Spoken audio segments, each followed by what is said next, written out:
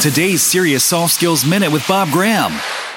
A recent study came out from HireVue, and it suggested that 4/5 of candidates for jobs are confident that their ability to articulate their soft skills and personality traits in an interview is strong, but they doubt that the pre-hiring assessment showcases these important attributes. In other words, they think they can tell about their soft skills, but employers aren't looking for them, which is something we've been saying for a long time.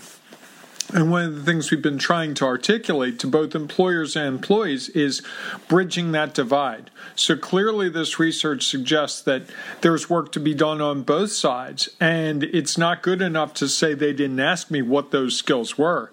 It's got to work both ways. We'll talk about this more in coming episodes. For more on this topic, listen to the Serious Soft Skills podcast at SeriousSoftSkills.com.